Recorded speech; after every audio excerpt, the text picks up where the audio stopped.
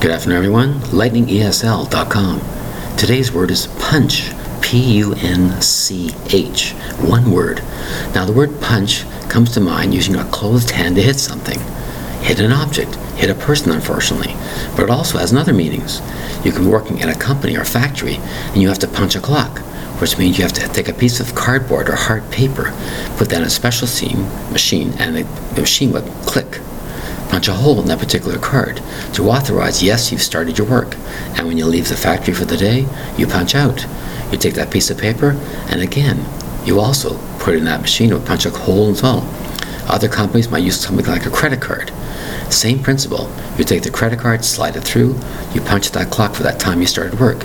And when you finish that day's work, you take that credit card, slide it through, again, they will be punching your hours out again to keep track of your hours of work.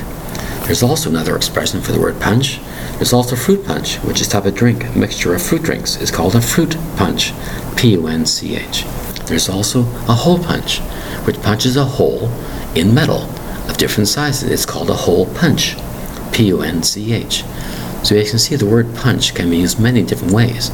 The word punch, P-U-N-C-H. Thank you very much for your time. Bye-bye.